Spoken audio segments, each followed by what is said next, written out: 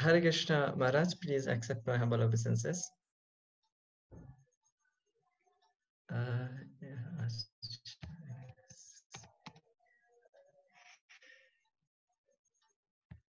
just Maharaj, I'm making you co-host, then you will able to unmute. Just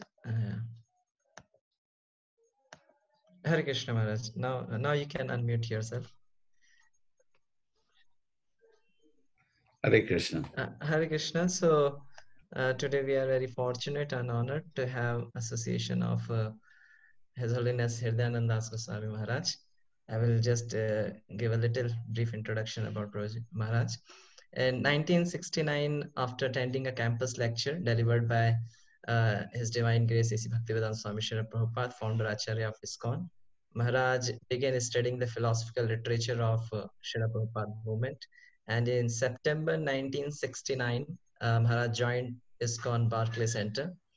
In 1970, he was formally initiated into Gaudiya Vaishnava tradition by Srila Prabhupada, and he did a lot of wonderful services in the mission of Srila Prabhupada. And around 1980s, together with the team, he formed and completed Prabhupada's epic translation and commentary on Srimad Bhagavatam Puran. Maharaj is fluent in 7 languages: English, Spanish, Portuguese, Italian, French, German, and Sanskrit. Around 2013, Maharaj established Krishna West to help facilitate ISKCON's outreach to the Western audience. Krishna West now has centers throughout North and South America and Europe. Maharaj is a very senior disciple of Srila Prabhupada and lot of contribution in Prabhupada mission. So we are very fortunate to have Maharaj association. So we welcome Maharaj by chanting one time Hare Krishna Maha Mantra. Hare Krishna, Krishna Krishna, Hare Hare, Hare Rama, Rama Rama, Hare Hare. Hare Krishna. So, should I begin? Yes, Maharaj, you can. First, thank you very much for this very kind invitation. It's an honor to be able to speak to all of you about great soul Bhakti Charaswami. Among many very impressive activities and character traits of Bhakti Charaswami, I should mention first that during my visit to Jain a few years ago, I was, I can say that I've been to many Hare Krishna temples because that's what we do. We go to Hare Krishna temples if you're a sannyasi. But I don't think I can remember ever being received in a more gracious, kind, generous way than I was in Ujjain. And of course, as they say, the apple doesn't fall far from the tree. So I give, really, I give great credit not only to all of you for being such sincere souls and true Vaishnavas, but also, of course, Bhakti Charaswami, who himself was a perfect gentleman. Prabhupada once was asked, how can you tell who's really a devotee? And Prabhupada said, he'll be a perfect gentleman.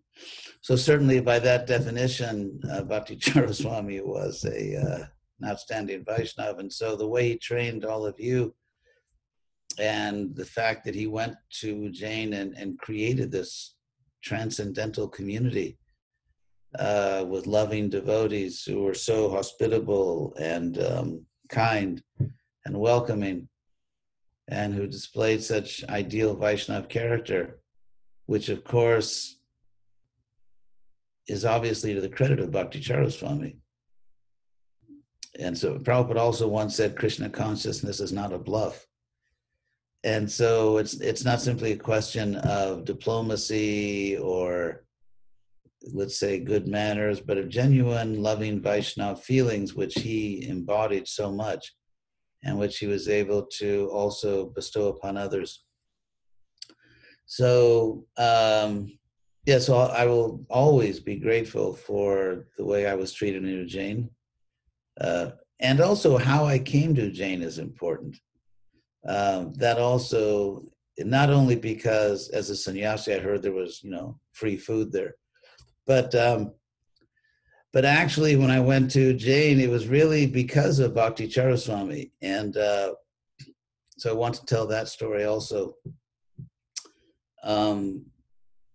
I went to Brazil several years ago, and I hadn't been there for several years. And so we had a big festival. We had about, it became sort of an all Latin America or South American festival. We had about 2,000 devotees, which in India is not necessarily a staggering number, but in the Western world, that's a lot of devotees. So we had 2,000 devotees that came for a festival in Brazil. It was very ecstatic. And we were also, of course, promoting Krishna West. And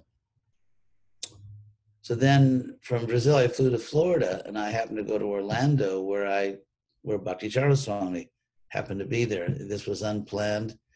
Neither of us knew that the other would be there. And so, of course, we arranged to meet as old friends. And he was a GBC chairman that year. And when we met, of course, it was always a pleasure to meet Bhakti Charaswami, as everyone says, because he was a very transcendental person, always very loving, always very generous. And when you meet with other people, there can be some formality or some level of conditioned consciousness or false ego, and so people can, be very polite and very kind and say the right things, but you can perceive there's still a little bit of conditioning. But in the case of Bhakti Charaswami, it was always, as everyone knows this, it was such a pleasure to be with him because he was just so completely loving and kind. And I mean, he really had a great love for other souls, which of course means that he had great love for Krishna and for Prabhupada. So we met and we talked, and of course, the usual jokes. It was impossible for us to meet and not, go through our usual old jokes between each other. I mean, with each other. So I remember going back, how many years? Probably 40 years or so.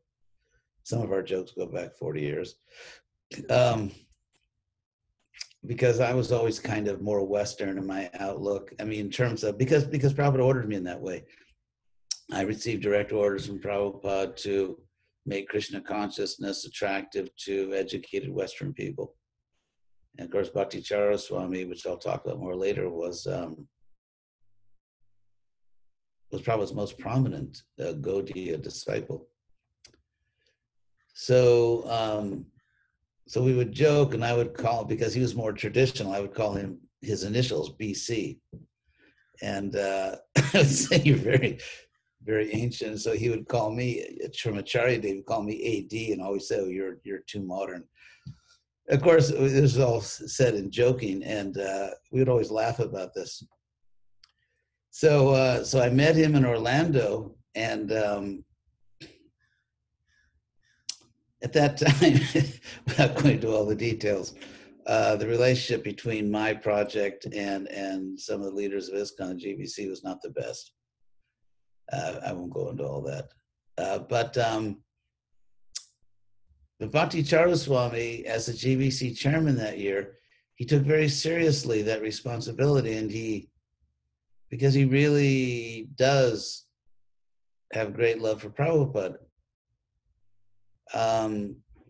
Because he always was fully dedicated to Prabhupada just fully dedicated to Prabhupada. So he took very seriously his personal responsibility as the GBC chairman, that he wanted, because he knew that I was, the other leaders are trying to do their best for Prabhupada. He knew very well, he knew me, that, I'm following actually Prabhupada's instructions to me and trying to do what I know Prabhupada needs me to do. And so he he took personal responsibility as GBC chairman. He had to fix this. And he took that very seriously, that Krishna has put me in this position this year as GBC chairman, and I have to fix this, or I have to do everything possible to bring the devotees together. And so we were talking, and he said a few things, and I gave my standard answers. And then he just spontaneously said, it must have been Krishna. He just spontaneously said to me without any preparation or introduction or preface, he just said to me, you have to be on the GBC. You should be back on the GBC. And I said, really? Or something like that. And so he, anyway, he was quite insistent. He was quite convinced. And we talked a little bit, and I thought, he's right, actually. Again, I won't go into all the history. I'll leave that to political historians. But he insisted on this point that this is the solution. This is the way to bring everyone back together. And so I agreed that if that's Krishna's desire, and if that actually happened. So then, as it turned out, the next GBC meeting was in Ujjain. And so to me, it's obvious that, as he did many times, Krishna spoke through Bhakti Charaswami, that when he told me that, I'm sure it was Krishna speaking through him. And of course, I think there was no better host in the history of ISKCON in terms of receiving Vaishnavas. And so he, of course, he made an offer I couldn't refuse, as they say, in terms of telling me, how nicely I would be received, and I'll be happy there. And whatever happens at the GBC level, I'll have a great time, being hosted in Ujjain. And so anyway, he told me all these things so sincerely and so lovingly that in my heart, I knew that I have to do this, that somehow Krishna has put him as the GBC chairman. We're old friends, and he's invited me and urged me with so much real devotion and such a pure desire to do what is best for Prabhupada and his mission, that I realized that and so I did the impossible. I actually got on a plane and flew all the way there, because flying on airplanes is not my favorite devotional service. And many times in the past, when I go to Mayapur, Vrindavan, I got very sick. And so if you go somewhere, and of course, I've had my most wonderful spiritual experiences in my life in places like Vrindavan and Mayapur. So I'm very much aware by personal experience that it's a spiritual world. But Prabhupada always wanted me to preach in the West. One time in 1972, in those days, there was no annual Mayapur meeting at the GBC. There was no Mayapur, ISKCON. And so Prabhupada, whenever he needed the GBC, he would just call them to wherever Prabhupada was, and they would all fly in and they would have a meeting. And so in 1972, in May, I was about to take sannyas along with several other devotees in Los Angeles. And so Prabhupada called all the GBC, and they took advantage of this meeting, because they didn't meet regularly, to sort of redo the map of ISKCON, all the zones, and Bhagavan went to Europe, and just all kinds of adjustments were made in GBC zones. And the GBC voted, the whole GBC voted, I think unanimously, that because I knew some Sanskrit, and I should go preach in India. And when Prabhupada, so the system was always, when Prabhupada was there, that after every session of the GBC, morning session or afternoon session, the devotees, the GBC would go to Prabhupada's room and read all the resolutions, and Prabhupada would just say yes, no, or redo it. And so when they read that resolution that I should go to India, Prabhupada said, "What? Why will he go to India? His service is not in India. Let him stay and preach in America." And so I had many experiences like this with Prabhupada. So, and so Krishna kind of emphasized the point by blessing me with the ecstatic experience of, almost dying in India several times, including one time that Prabhupada actually saved my life. I got food poisoning from a chocolate cake that a very good friend of mine, Amarendra, had brought from Florida. And on the way, it wasn't refrigerated. So I was literally lying there on the balcony in Mayapur. I mean, there's a whole story of how I collapsed on the bank of the Jalangi, and I was carried back, and I was just sitting there with food poisoning. And so they asked me, what do you, some people, it was like a Jamila with the Vishnu Dutas and Yamadutas. So I woke up and there was an argument going on, and some people want to take me to the hospital in Krishnanagar. Another devotee said, "No, he'll die there. It's it's worse than anything to go to that hospital in Krishnanagar." So they looked down at me and said, "What do you want to do?" And I just, all the energy I had, I just said, "Ask Prabhupada," because we were right next to Prabhupada's room. So they went and asked Prabhupada, and Prabhupada said, "Oh, he doesn't have to go to the hospital. Just give him some water mixed with tulsi leaves." So they gave that to me, and literally I drank it like in 5 minutes. I was walking around chanting japa. So Prabhupada actually saved me physically. Anyway, so I was not always so enthusiastic, even though I love India, and I know there are many places there that are actually the spiritual world. And some reluctance, but for Bhakti Charaswami, I couldn't refuse him because I knew that Krishna was speaking through him. And so I went there, and we had quite a lively session of the GBC, and I made my points, and the result was that the GBC unanimously accepted Bhakti Charaswami's proposal.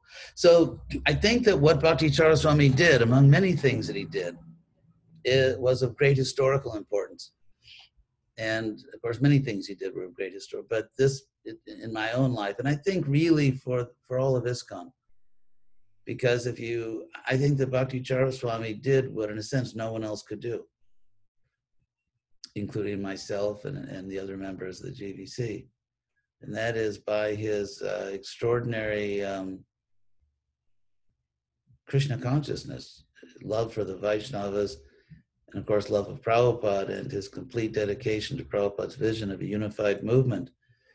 He somehow or other arranged to bring us all together. And if you study the history of religions, which I've done quite a bit,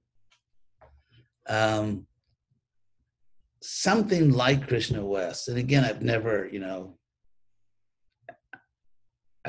claimed to know what people in other parts of the world should do to spread Krishna consciousness. But at least in the Western world, something like Krishna West, if you study history, has made the difference between a new religious movement becoming a world religion or not. I mean, just to give one quick little fact, and this is very true. I mean, I'm stating a very simple, almost, it may sound almost funny, but if you study all the technical history, it's actually true.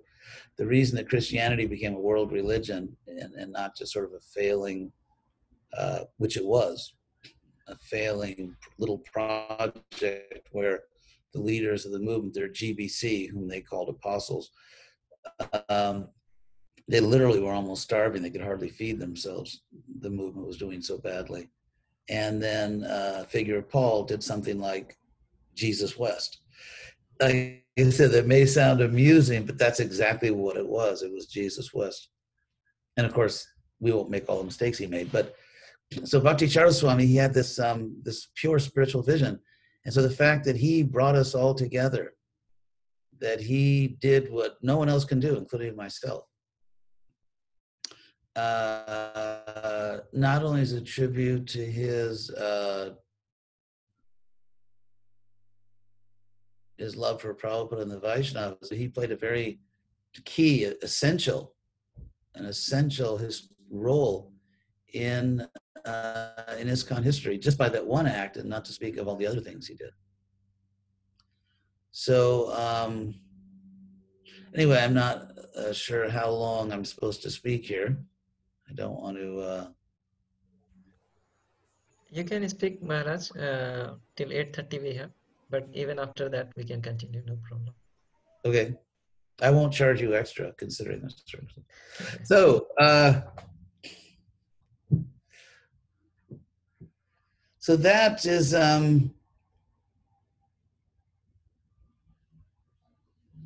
Another sense, Bhakti Charaswami, because of his outstanding Vaishnav character, he made Krishna consciousness scientific. This may sound unusual because he's not known to be a scientist, but he was a spiritual scientist. And the essence of science is not that you just foolishly think the ultimate truth is in matter. That's not the essence of science. The essence of science is that you have a theory and a proof that you come up, you propose that something is the truth, and then you actually demonstrate that it's true. And Krishna actually talks about this in the Bhagavad Gita, in chapter 3 and chapter 5. He uses the ancient Sanskrit terminology Sankhya Yoga. Sankhya means, and also chapter 2 actually, something like philosophy. Something like, because the word in kya in Sanskrit, you all know this, I'm sure, from India, but kya in Sanskrit means to explain something or to narrate something.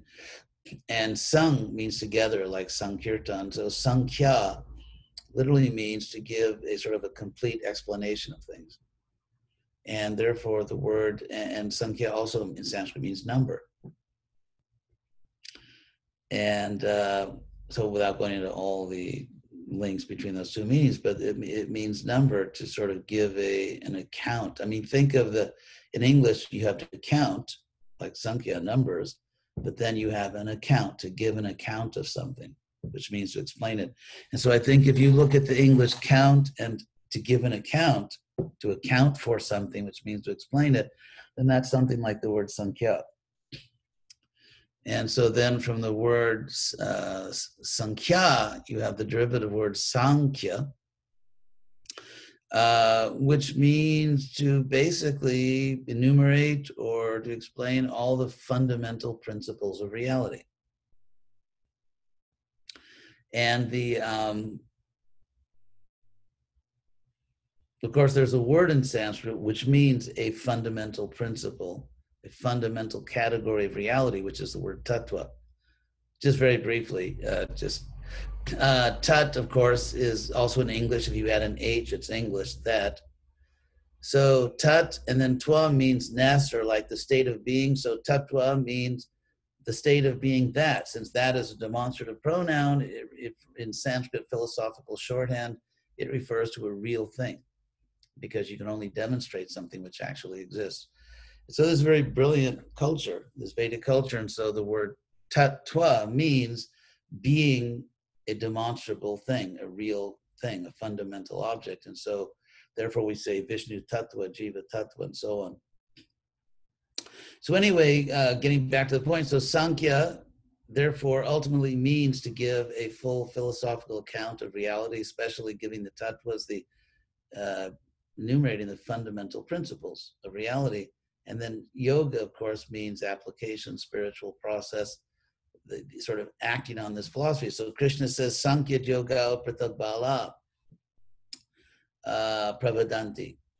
That Bala was, Bala means child, like Bala Krishna. So Bala, Krishna here means like childish people, those who are childish, those who are immature.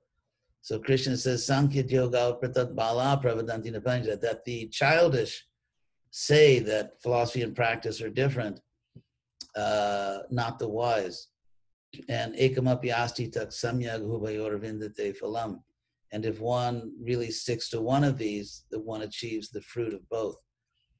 And of course, in Bhagavad Gita, chapter 2, text 39, which is the summary of all the contents, where Krishna says, Isha te bihita sankhye I've now, Buddhi Yogeti Mangshuna, I've now explained to you Buddhi, or a rational account of reality. I've now explained it to you in terms of the philosophy, Sankhya, and now hear about it in practice, Yoga. So Bhakti Swami really demonstrated the spiritual science because he acted in a way that corresponds to Krishna's teachings. After all, Prabhupada always, this was one of Prabhupada's big selling points when he would preach, is that the people who chant Hare Krishna, those who are following me, they are demonstrating superior character. They're giving up sinful activities. They're actually devoting themselves to God and so on. And as we know, as time went on and ISKCON became a larger religion, we can't exactly say that everyone that chants Hare Krishna is demonstrating great character. Unfortunately, we can't really say that. And yet Bhakti Swami did. So Bhakti Swami actually understood Prabhupada's teachings, which are Lord Chaitanya's teachings, which are Krishna's teachings. So Bhakti Swami actually understood that. But then his yoga, his spiritual practice of it, his application of those teachings demonstrated that this is real spiritual science. And so it's actually the great Vaishnavas, it's actually the Vaishnavas who, by their own character, transparently show a living example of what Krishna is teaching, of how one actually benefits by bhakti yoga and how one can revive the pure nature of the soul. So by living a pure life, completely devoted to Prabhupada's mission, Bhakti Swami actually demonstrated that this is a spiritual science. And one who does that, of course, there's a word for it, acharya. Of course, that's a very sensitive topic, the word acharya. But actually, Prabhupada said, who fortunately had a lot more common sense than many of us, Prabhupada said that he wanted all of his disciples, actually men and women, to be acharyas, because the word char in Sanskrit, the Sanskrit root char, means to act. Like a person's actions are called, therefore, charita, like Chaitanya Charita Amrita. And so chara, from that verb, means conduct, achara, conduct in the sense of good conduct. It's just like, for example, in English, a mother may say to her child, behave yourself. So the child technically could say, well, everything I'm doing technically is behavior. But when a mother tells her child you have to behave, it means you have to behave properly. And so it's actually just like that in Sanskrit, that achara just means behavior, but it means good behavior. And acharya, anyway, without going into all the grammar here, but acharya means one whose behavior is to be followed. That it's the behavior that you should perform. It's the way you should behave, or one who behaves in the proper way, the way that people should behave. And so Prabhupada wanted us all to be acharyas, because I always say acharya with a small a, not a capital A, because acharya with a capital A, that's Prabhupada and Bhaktisiddhanta and so on.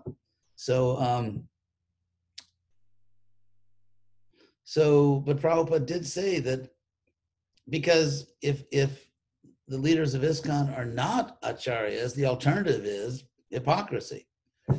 And so thank God we have people like Bhakti Swami who were acharyas, who actually exhibited proper behavior and therefore proved that Krishna consciousness is a real science. So yes, just to wrap up, I very much relish the memories I have. One time, the Bhakti Chara Swami, one of the few times that we actually worked together on an actual team, apart from GBC meetings, which are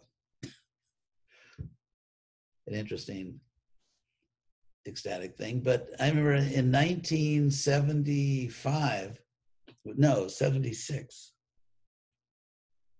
70, maybe 77, I'm sorry, 86 or 87, not 70s, 86 or 87. The GBC, including myself and Bhakti Chara Swami, we had to deal with a real problem that ISKCON had never had before. And I hope we never have again. And that is because we had the initial guru system in ISKCON. And it's very interesting in retrospect, just a word on that. Prabhupada had a concept of what a leader should be, in a sense, based on his own experience. Because if you look at, Krishna says, of course, in the Gita, Chaturvarnya Maya system, that I've created the system of 4 Varnas. And in that system, Krishna clearly separates the 2 highest functions, which are sort of the teachers who tell the society from their childhood, who tell that society what is right and wrong, what is proper behavior, what you should do and not do. Pravritting cha, nivritting cha, karya karye, and so on. And so that's obviously very important. Children are very impressionable. And of course, in traditional societies, up until the whole sort of secularization movement that really, secular society as we know it is really only about 150 years old. And for the rest of human history, society was non-secular. And so, therefore, the teachers were also the religious people, because when you're teaching, you have to teach the highest knowledge, or even if you're teaching lower knowledge, it has to be taught within an ethical framework. Like if you're becoming a scientist, you have to know, that you shouldn't use science to commit genocide. So science, even science, not to speak of history and philosophy, it has to go on within an ethical framework. And ethics are metaphysical, and therefore they have to have a metaphysical base, which means theology. And anyway, just not going into all the details. So for 99% of the time that human beings have been alive on earth, knowledge, or maybe 95% knowledge, has been taught by religious leaders. And so therefore, that's the natural system. The modern system, which is failing, the universities are actually, I won't go into all the socio-historical reality nowadays, but this great experiment of having purely secular philosophy and knowledge is not working. Society's kind of unraveling, as we see. So therefore, the Brahmins are very important. In a traditional sane society, spiritual leaders are very important. They're the natural teachers. And the Kshatriyas, who actually govern society. So Prabhupada emphasized these, and that's why if you look at the Bhagavatam, with the of course fantastic exception of the residents of Vrindavan, who are the greatest devotees of Krishna, apart from the residents of Vrindavan, virtually all of the important people in the Bhagavatam are either Brahmins or Kshatriyas. And so Krishna separates these classes. There is a balance of power, you could say. And if you study Mahabharata, there are moments when there was a tension between these 2 classes, leading to even, one class killing the other class. Parashuram is one example, and then the case of Aurava is another, where Kshatriyas killed Brahmins. So this, of course, was exceptional, but there was a tension. But these 2 powers were separated. Now, what's interesting is in ISKCON, these powers are not separated. And of course, that, and the obvious reason is that when Prabhupada came, being the charismatic founder of a new religious movement, I'm using the word charismatic. I don't mean charismatic like, the Beatles or something, or Elvis Presley. I mean charismatic in the ancient Greek sense, which is the way sociologists use it. Charismatic, charisma, to have charisma is very much like what we call Shakti Avesh. Shakti Avesh, that someone receives special power from God. And so if you know the sociology of religion, in the first stage of a new religious movement, you have a charismatic leader, a leader like Prabhupada, who is perceived by the followers to have a special power given by God, and that God is speaking through this person. And so therefore, all authority comes from this person. And all authority comes from this person. And that was the case with Prabhupada. Prabhupada had to manage ISKCON. He had to teach us even how to clean ourselves properly. He had to teach us, how to manage our temples. And he was also, of course, the great theologian, he revealed the message of God. So Prabhupada had this model. One time I wrote to Prabhupada, Satsvarupa also, we were traveling together with Satsvarupa Maharaj, we both wrote to Prabhupada saying, okay, we just took sannyas, Prabhupada, there's 72, now no more management, because we've both been temple presidents, now we can just preach. And Prabhupada wrote back and said, who told you this nonsense? One time I'm just gonna close this door, there's a little noise outside. Prabhupada wrote back and said, who told you this nonsense? He said, you do what I'm doing. In the morning, I give Bhagavatam class, and in the afternoon, I go to the bank. So what's interesting is that Prabhupada had this image that he wanted his sons, go into the family business. And so when Prabhupada chose 11 people to be Diksha gurus, when he left, what's very interesting is that all 11 of them were managers and preachers, of course, and also preachers. But Prabhupada didn't choose one person to be a guru who was just a Brahmin, who was just, let's say, learned in Shastra, a good preacher. Everyone he chose was also managing a zone. He actually chose the people who were leading zones.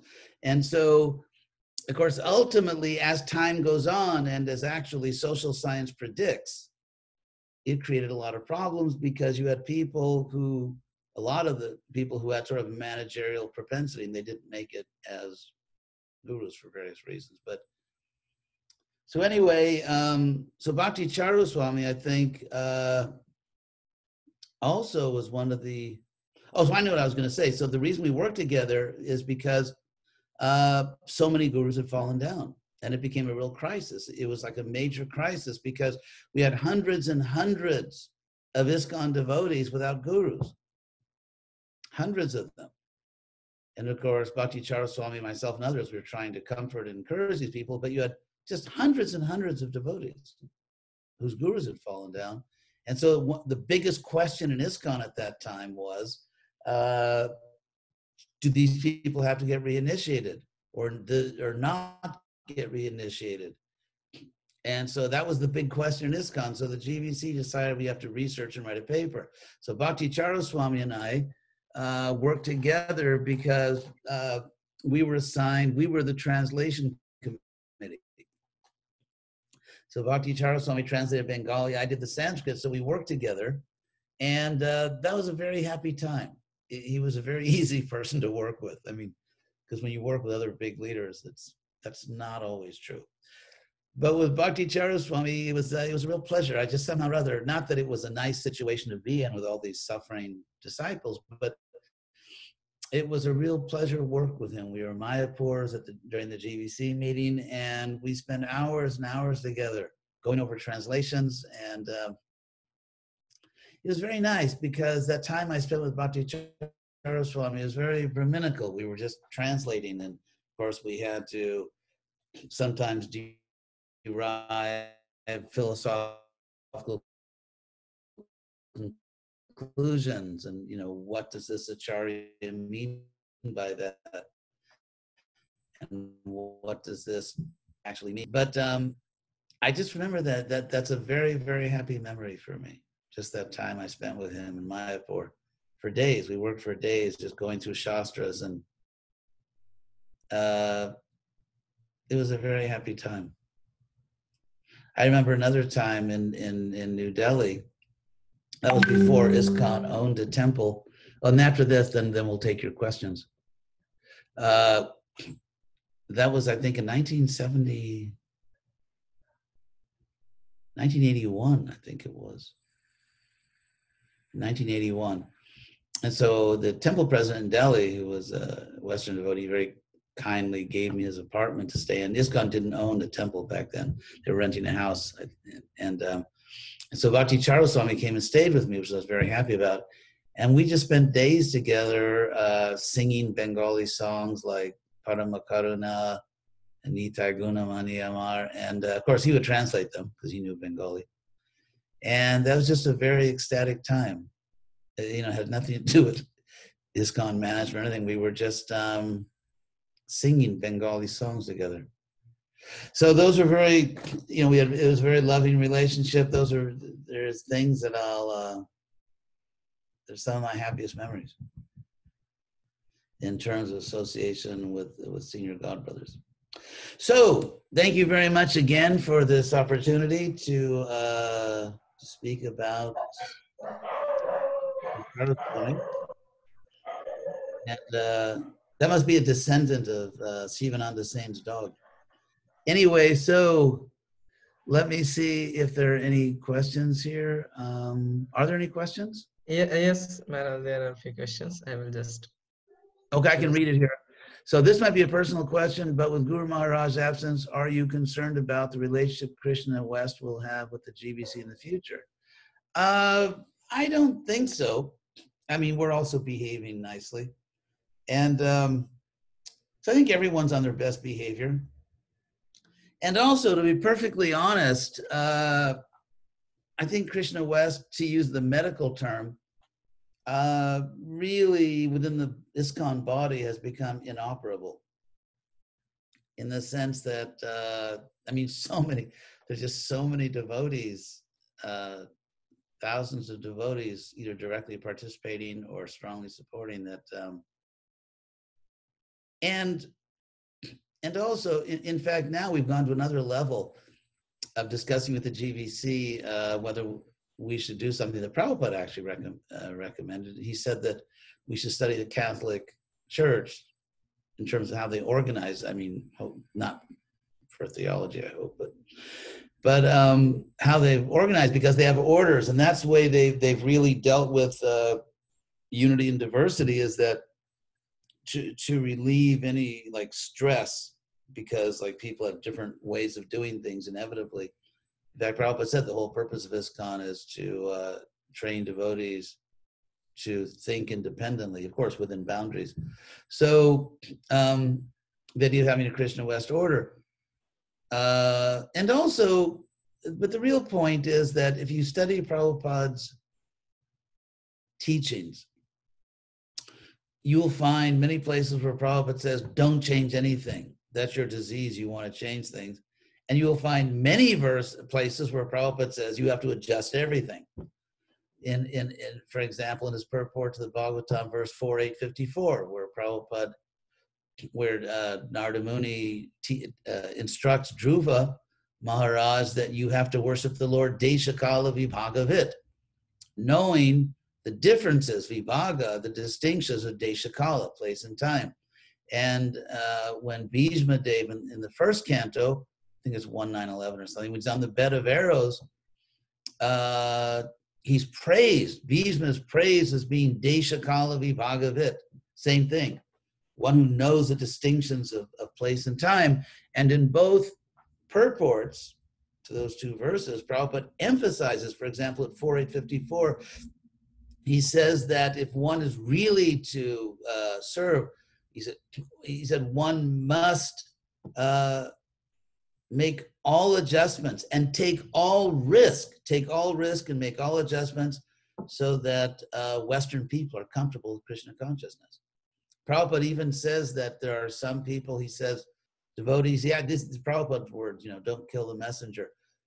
Prabhupada said that there are certain devotees puffed up with concocted notions, direct quote, puffed up with concocted notions, who think that in the West you can do everything the same way as in India.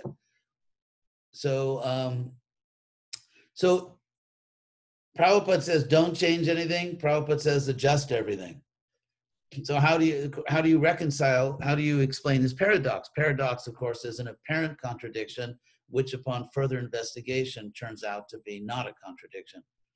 And the obvious explanation is given by Rupa Goswami and Prabhupada in the 6th chapter of Nectar Devotion, Bhakti Rasamrita Sindhu, where Rupa Goswami and Prabhupada say that there are 2 categories of principles that we follow. There are fundamental principles that you cannot change, and there are details which you have to change. You know, whether, as I always say, whether you are a very large prehistoric mammal or a religious movement, you will go extinct if you don't adapt to your environment. And so, so how do you know what are the fundamental principles? Well, first of all, 2 ways. Number 1, because Rupa Goswami lists them. But number 2, if you study Prabhupada's teachings, there are 3 things that we can't change. There are 3 things that we can never change. One is our philosophy. Our philosophy. And of course, you have to understand Siddhanta as opposed to details. We can't change our philosophy. Number 2 is we can't change our sadhana, our basic practice. And number 3 is we should not betray Prabhupada's mission. Prabhupada wanted us to serve within his institution for obvious historical reasons, because otherwise we won't come to anything if we divide ourselves. So in Krishna West, we very strictly follow Prabhupada's teachings. We are faithful members of ISKCON, and we have the same sadhana. We chant 16 rounds, we follow the 4 principles. We eat too much on Sunday, you know, all the basics. And so we're following all the basic principles of ISKCON. We are faithful to ISKCON, and we're repeating Prabhupada's philosophy. Let's see quickly. What is Krishna West, Maharaj, and how is it different from ISKCON? It's not different from ISKCON. It is ISKCON. It just shows it's just another way of it's Prabhupada. Any movement, in order to survive and prosper, it has to do and be faithful to its tradition. It has to accomplish 2 tasks. It has to preserve everything that is fundamental in the tradition, and it must adapt to changing times. It must successfully do both things. And so Prabhupada gave us many instructions on how to do both those things. Prabhupada actually explained in detail how to do that, how to preserve what is fundamental and how to adjust what needs to be adjusted. I mean, this is true for a religious movement. It's true for if you're a computer manufacturer. It's true for everything in life. It's true for personal relationships. It's beta. And so, so we are very faithfully following that. And so, unfortunately, well, let me put this positively and be really a nice guy here. There is a danger of in one's effort to keep Prabhupada in the center, filtering Prabhupada and just keeping half of Prabhupada in the center. Prabhupada has a very conservative side because he was absolutely unyielding in his insistence on preserving the fundamental aspects of Krishna consciousness. He was adamant. He could not have been more clear about preserving what is fundamental. At the same time, he was also very adamant that we have to adjust. And so if we only adapt and adjust and don't preserve, we just deviate and we lose the real Hare Krishna movement. If we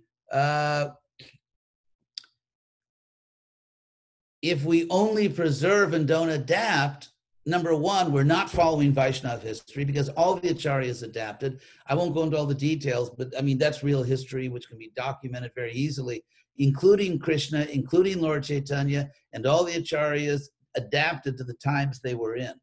If you just look at the difference between Krishna Leela and Chaitanya Leela, you will see a massive adaptation to a different age in every feature of life externally.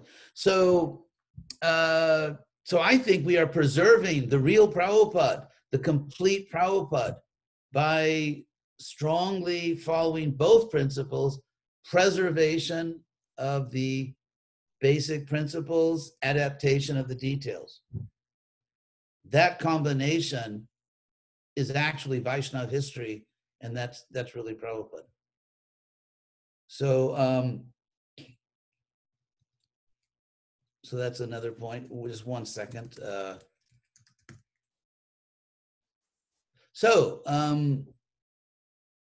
How can we assist in helping Krishna? I visited you at your apartment last year with Guru Maharaj. He made lasagna for you, for which I'm eternally grateful, actually. It was a great lasagna. Yeah. Bhakti Charaswami was, he's a very intelligent, realized Vaishnava. And he understood all these things. How can you help? Station in LA as well. Write to me, and I'd be happy to talk to you about it. I'm reading Canto 11 and find purports too philosophical and difficult to understand. Can you please guide how I can read and understand it nicely? Well, if you have a specific question, please write to me. I'd be happy to hear from you. Bhakti Prema Swami is here in the Zoom room. So I saw him, actually, Bhakti Prema Swami. I've been watching you. Yes, Maharaj. So I was happy to see you there, and I've actually, I definitely noticed you. I've been watching you this whole time. So I don't know if you would like to say a few words. Maharaj, the way Chaitanya Mahaprabhu's glory is increasing, and associates glory also increasing. And the same way Prabhupada's glory will increase, and Prabhupada's eternal associate, your glory, will also increase. I am so fortunate when I came Ujjain, you allow me to serve you personally. I am indebted to you. And I will request you, Guru Maharaj is not here, that is why you should come more and more to give us association. That is my humble request. Thank you very much. That's a very... And also, this type of class, if you don't mind, if you give, I think everybody will be very happy. That it would be an honor to go to Ujjain. And I'm just finishing up some books, which I hope will make a difference in ISKCON, help. And so I'm very grateful for your kind invitation, and I owe you a visit. Maharaj, it is your temple. Why I should invite you?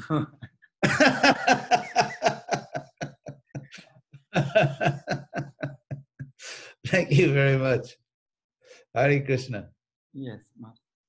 Please accept us as your nephew, and please forgive all our offenses. I don't think you could commit an offense even if you tried. So, but Hare Krishna, thank you very much. And I should go there in my heart. So I think I'll be traveling more once this Bhava Roga, once this pandemic is over. Yes, Maharaj. Not now. When is over that? But yes, actually, because I'm working on Mahabharata in a very special way, and which I think devotees will be.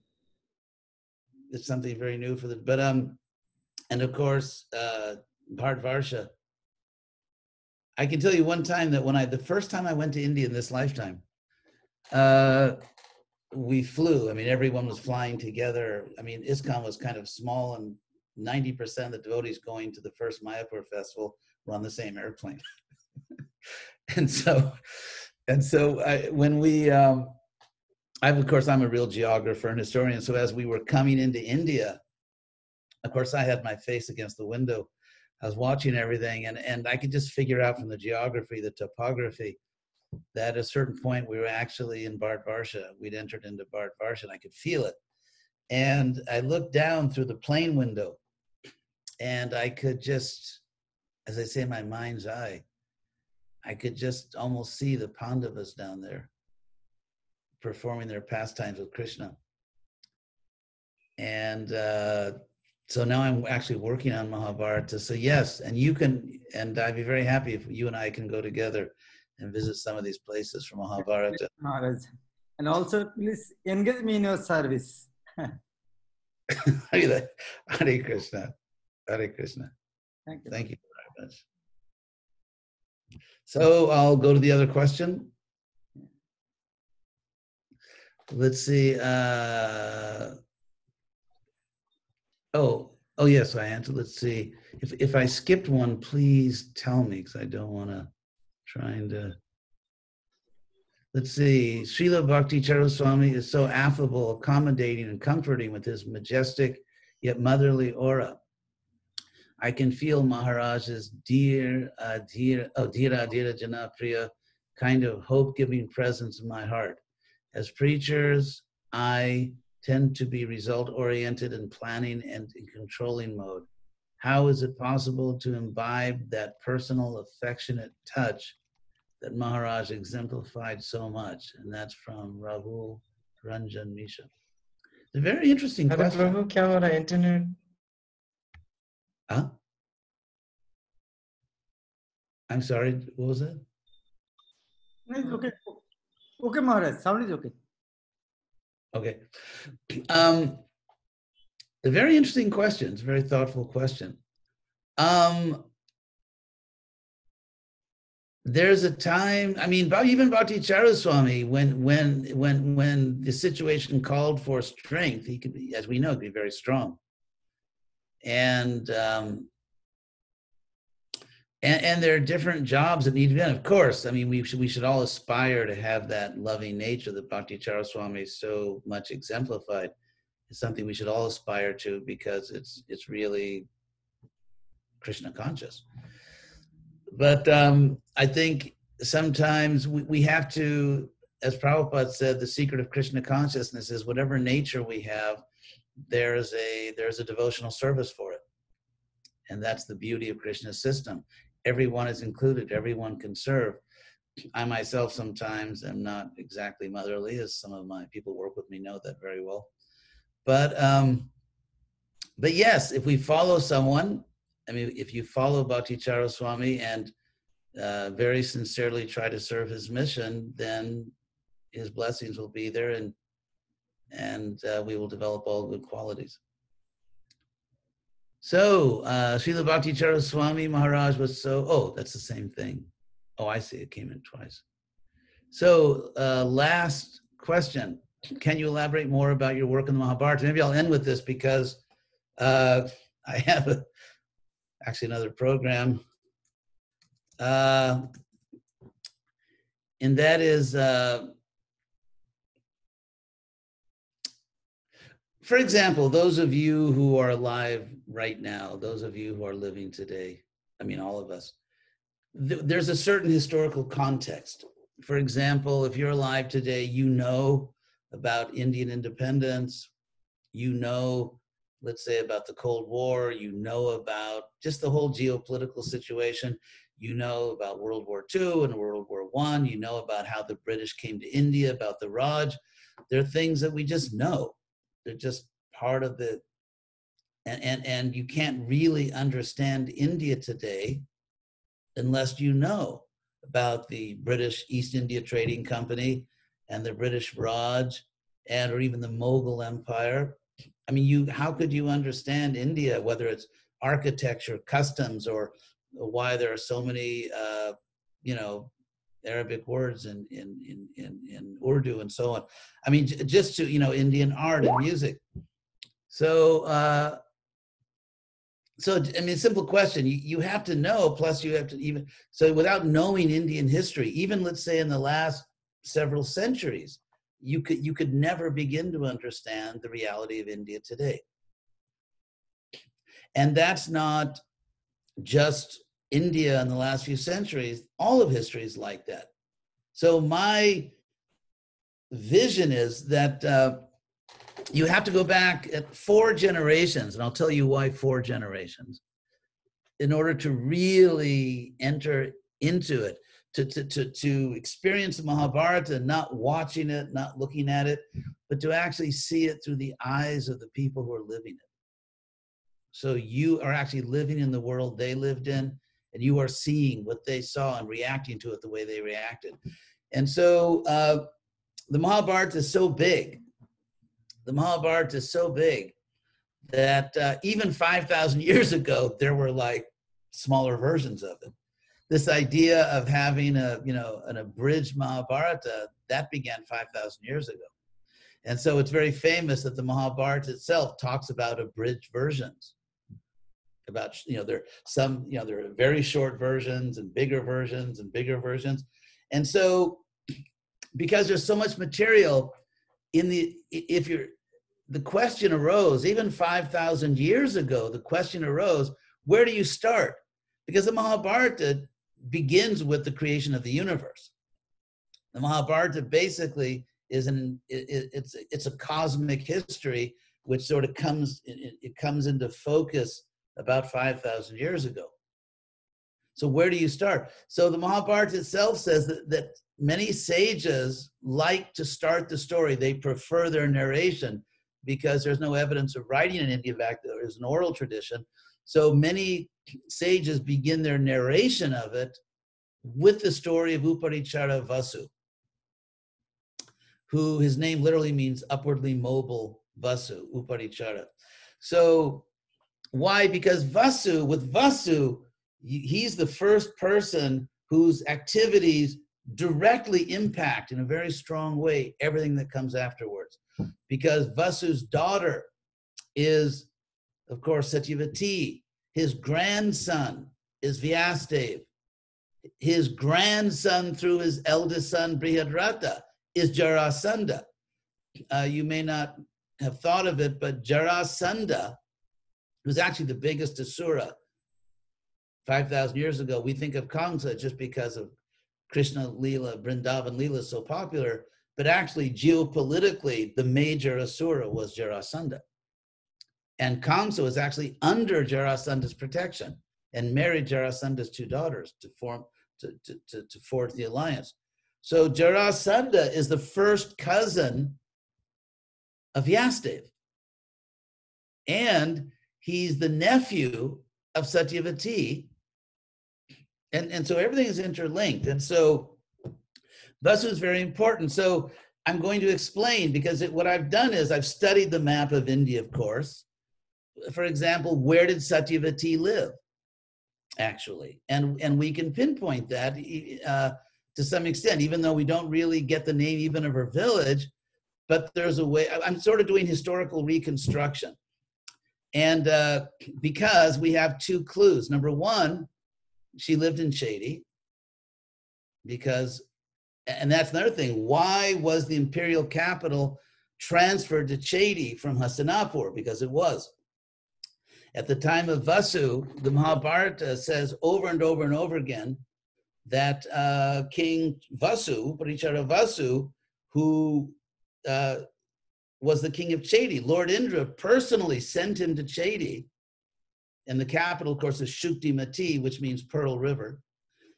And so he was sent to Chedi, and the Mahabharata says repeatedly, he was the emperor, he was Raja, Raja, he was Samrat, he was the emperor. Why was the capital taken away from Hastinapur? And why did it go back to Hastinapur in the next generation when Shantanu became king? So you have to study, anyway. So if you look at the map of India, we know that Satyavati, as a girl, was living in the Chedi kingdom because her father was Vasu. But another thing, she was sent away to a fishing village. Why? Not just because she had, really, really serious case of body odor, and one thing is, I should mention here, Madhvacharya, who's not too far from Ujjain, Madhvacharya wrote a book on Mahabharata in which he said the text has been corrupted over time, thoroughly corrupted. This is Madhvacharya, don't blame me. This is not my fault. So why would a great king who's a pure devotee, Charu, send his own daughter away? And if she's a princess, why would he send her to a low class? I mean, fishing villages were not really higher class back then than they are now in India. You know, fishing village, with all due respect to all of the entities, is a fishing village. And so why send your own daughter, your only daughter, to a fishing village? And there are the reasons for all this. Anyway, but so if you look at the map, Satyavati was in Chedi, but she was on the Jamuna River. Now, if you study the ancient geography of India, there is only a very small area where the Jamuna River flows through ancient Chedi. And so we can actually pinpoint that. Now, there's another fact that you have to study ancient Indian geography. We also know where Hastinapur was, roughly. It's, roughly around Meerut in India. And so the question is, we know from Mahabharata that Shantanu was wandering around and he somehow, just ran in and bumped into this incredibly beautiful young girl and named Satyavati and wanted to marry her. Now, first of all, great emperors like Shantanu don't marry fishing girls. But anyway, the real question here is, what was Shantanu doing hundreds and hundreds and hundreds of kilometers away from his own kingdom? It's just like in India today, Modi ji. He doesn't just say, hey, I think I'll just go on vacation in, Thailand or something. You don't do that and just sort of wander around. The leaders of states, great leaders, don't just go walking around other places. And if he ran into Satyavati, it means he wasn't in another royal capital, it wasn't a state visit. He was just wandering through the woods because it's a very remote location. Satyavati lived in a very remote. So what was he doing there? Hundreds and hundreds and hundreds of miles away from his own kingdom with no army. And so you have to figure, what was he doing there? And why did he marry Satyavati? And what was the political effect? What was the geopolitical consequence of the greatest king in the world at that time, Shantanu, marrying the only daughter of the emperor? Because her father had been emperor of the world. So what's going on geopolitically? And there's all kinds of things involved. So suffice it to say, you have to read. My goal is, if I can get Krishna's mercy to do this, and I think he's given me this mercy, is to really take you back in a serious history, like from the point of view of serious historiography. What's really going on? Why did people do the things they did? Just to give one example, maybe I'll end it with that. We know the famous story of Abhimanyu was killed, and then Arjuna was outraged, of course, and he went after Jayadratha. But now the question is, why would he just do that? And we all know that Jayadratha cashed in his boon from Lord Shiva so that he could keep the Pandavas out of the Vyuha, out of this military formation. But the obvious fact is that Jayadratha was just, he was just a co-conspirator. What about the people that actually killed Abhimanyu? Arjuna is not at all angry at them, like, hey guys, can't stay to talk right now, I gotta go get Jayadratha. So if you actually read the unabridged Mahabharata, Arjuna is not depicted as having the slightest trace of anger toward the people that actually killed his son. So what is really going on? Or how did the Pandavas get to Virat, the kingdom of Virat? How did the Pandavas get to the kingdom of Virat? Because they were living in the forest for 12 years, whatever it was, for 13 years, and everyone knew where they were. They were actually receiving heads of state. Other kings were coming, great sages. They were literally holding court in the forest. If you read the Mahabharata, everyone on earth knew exactly where the Pandavas were at every moment. So how do you get from where they were to Virat? How do you actually get there without anyone knowing? Because if you read Mahabharata or Bhagavatam, it's very, very spy intensive. They have spies everywhere. I mean, just like now, there's all these intelligence services. They had that back then. They had huge networks of espionage spies. They were all doing that. And so all you had to do, because it said in the Mahabharata that the Pandavas, when they were on their way to Virata, they gave away their horses and chariots and just walked to Virat. So how do you walk from point A to point B and no one sees you? How could they go into, because everyone knew where they were. How do you just walk? You know, it takes a few weeks to get to Virat or a month or so, and no one knows where you're going? And then how do you get to Virat and the king doesn't know who you are? Because King Virat of Virat actually knew the Pandavas, because King Virat was present at the Rajasuya sacrifice. He knows them. And so what's really going on here? Then you have to plug something else. You have to put another fact in here, and that is that Satyavati is very attached to the Pandavas, and the kingdom of Virat is not an ancient kingdom at the time of Mahabharata. It's actually a new kingdom, which was founded recently. It's all stated in the Mahabharata. You have to read very carefully. And who founded the kingdom of Virat a couple generations before the Pandavas? The eldest brother of Satyavati, the twin brother of Satyavati. Satyavati had a twin brother whose name is Matsya. And that's why Virat was also called Matsya Desh, because he founded it. And as we know from science, there is very often a very special relationship between twins. Twins, twin siblings tend to have a very special relationship. And the Pandavas go for shelter to a place that was founded by Satyavati's closest brother.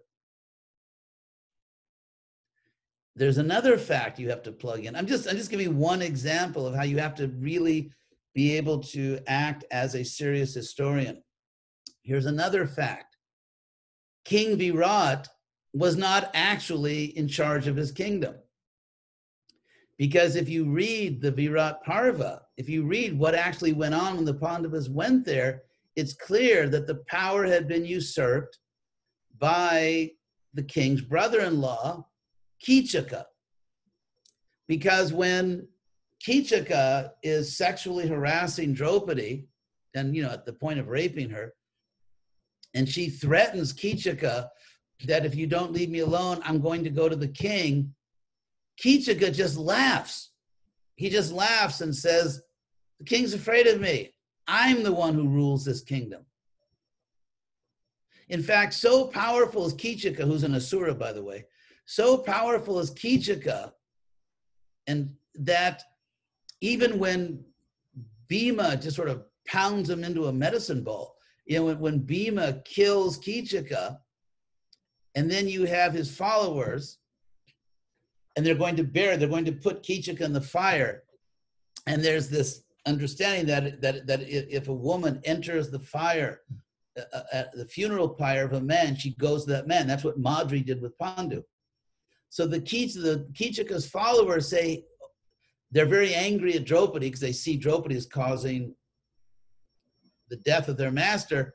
So they say, since our master died desiring this Sairandri, sort of like this, she describes herself as like this hairdresser, Sairandri, that let's throw her into the fire. We're going to throw Sairandri into the fire so she can go to Kichaka, and Kichaka can satisfy his desires.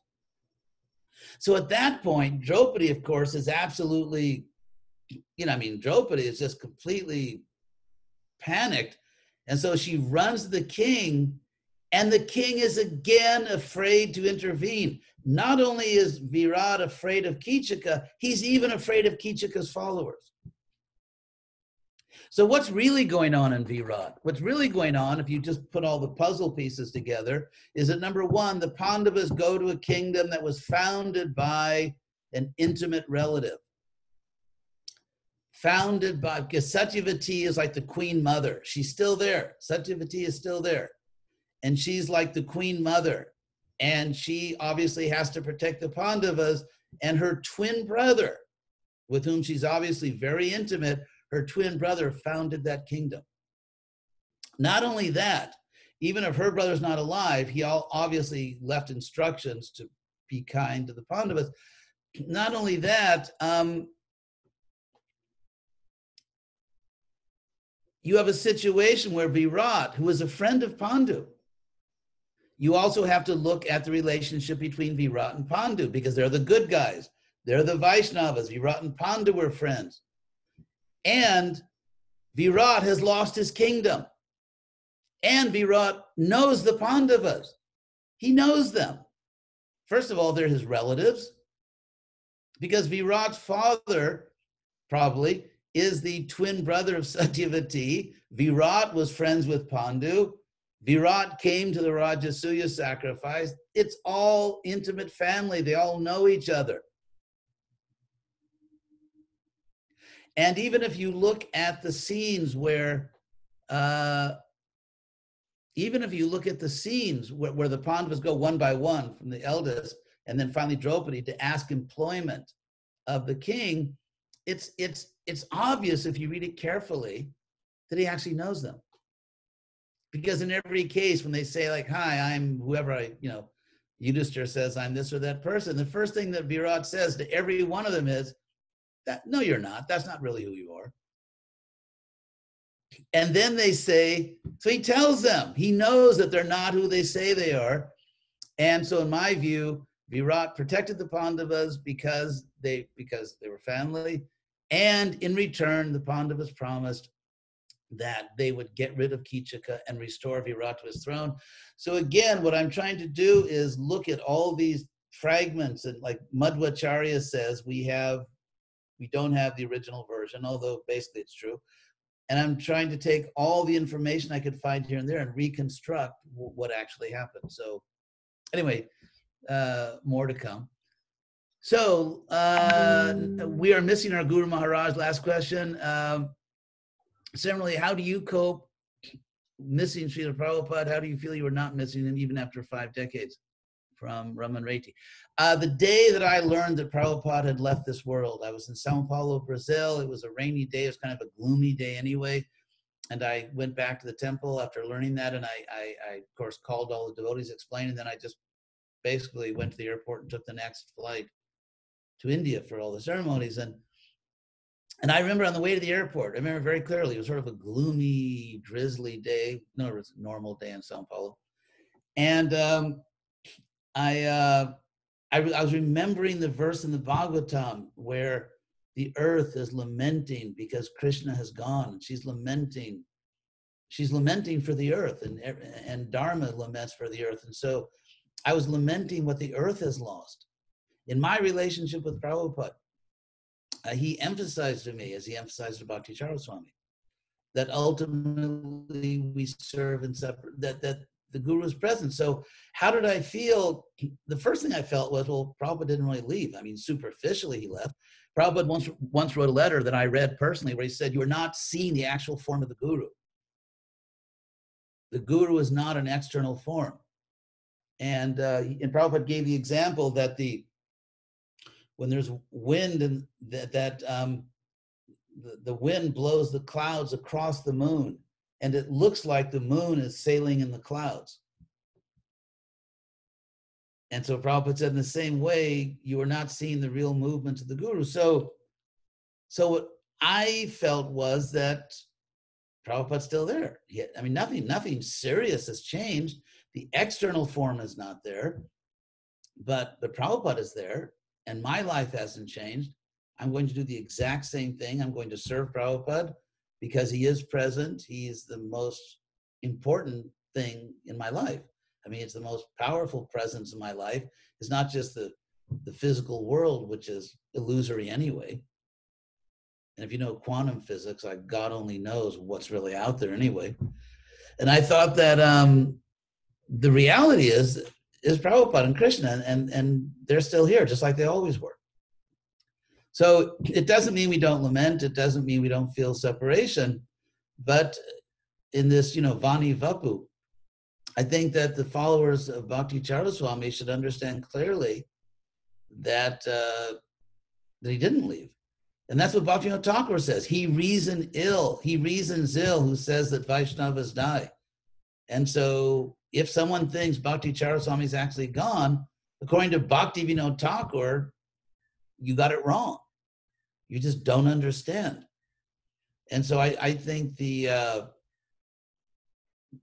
real devotion, of course, real devotion should be with knowledge. Prabhupada said religion and philosophy, not sentimentalism or fanaticism. So I think real bhakti toward the guru, Bhakti Charaswami, who definitely was a great guru.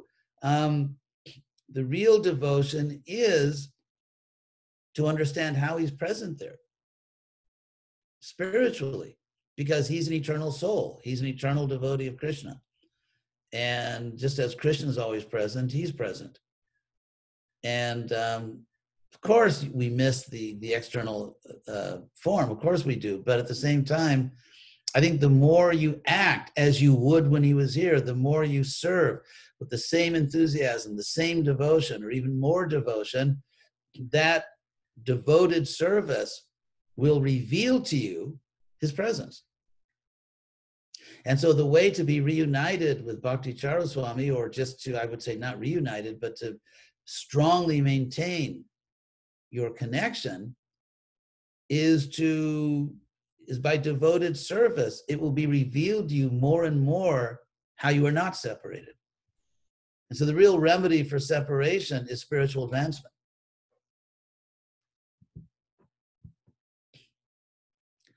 So, with your permission, I think I will take your leave. Thank you very much. It's really an honor for me, and you're just such good devotees. Bhakti Prem Swami, I owe you a visit.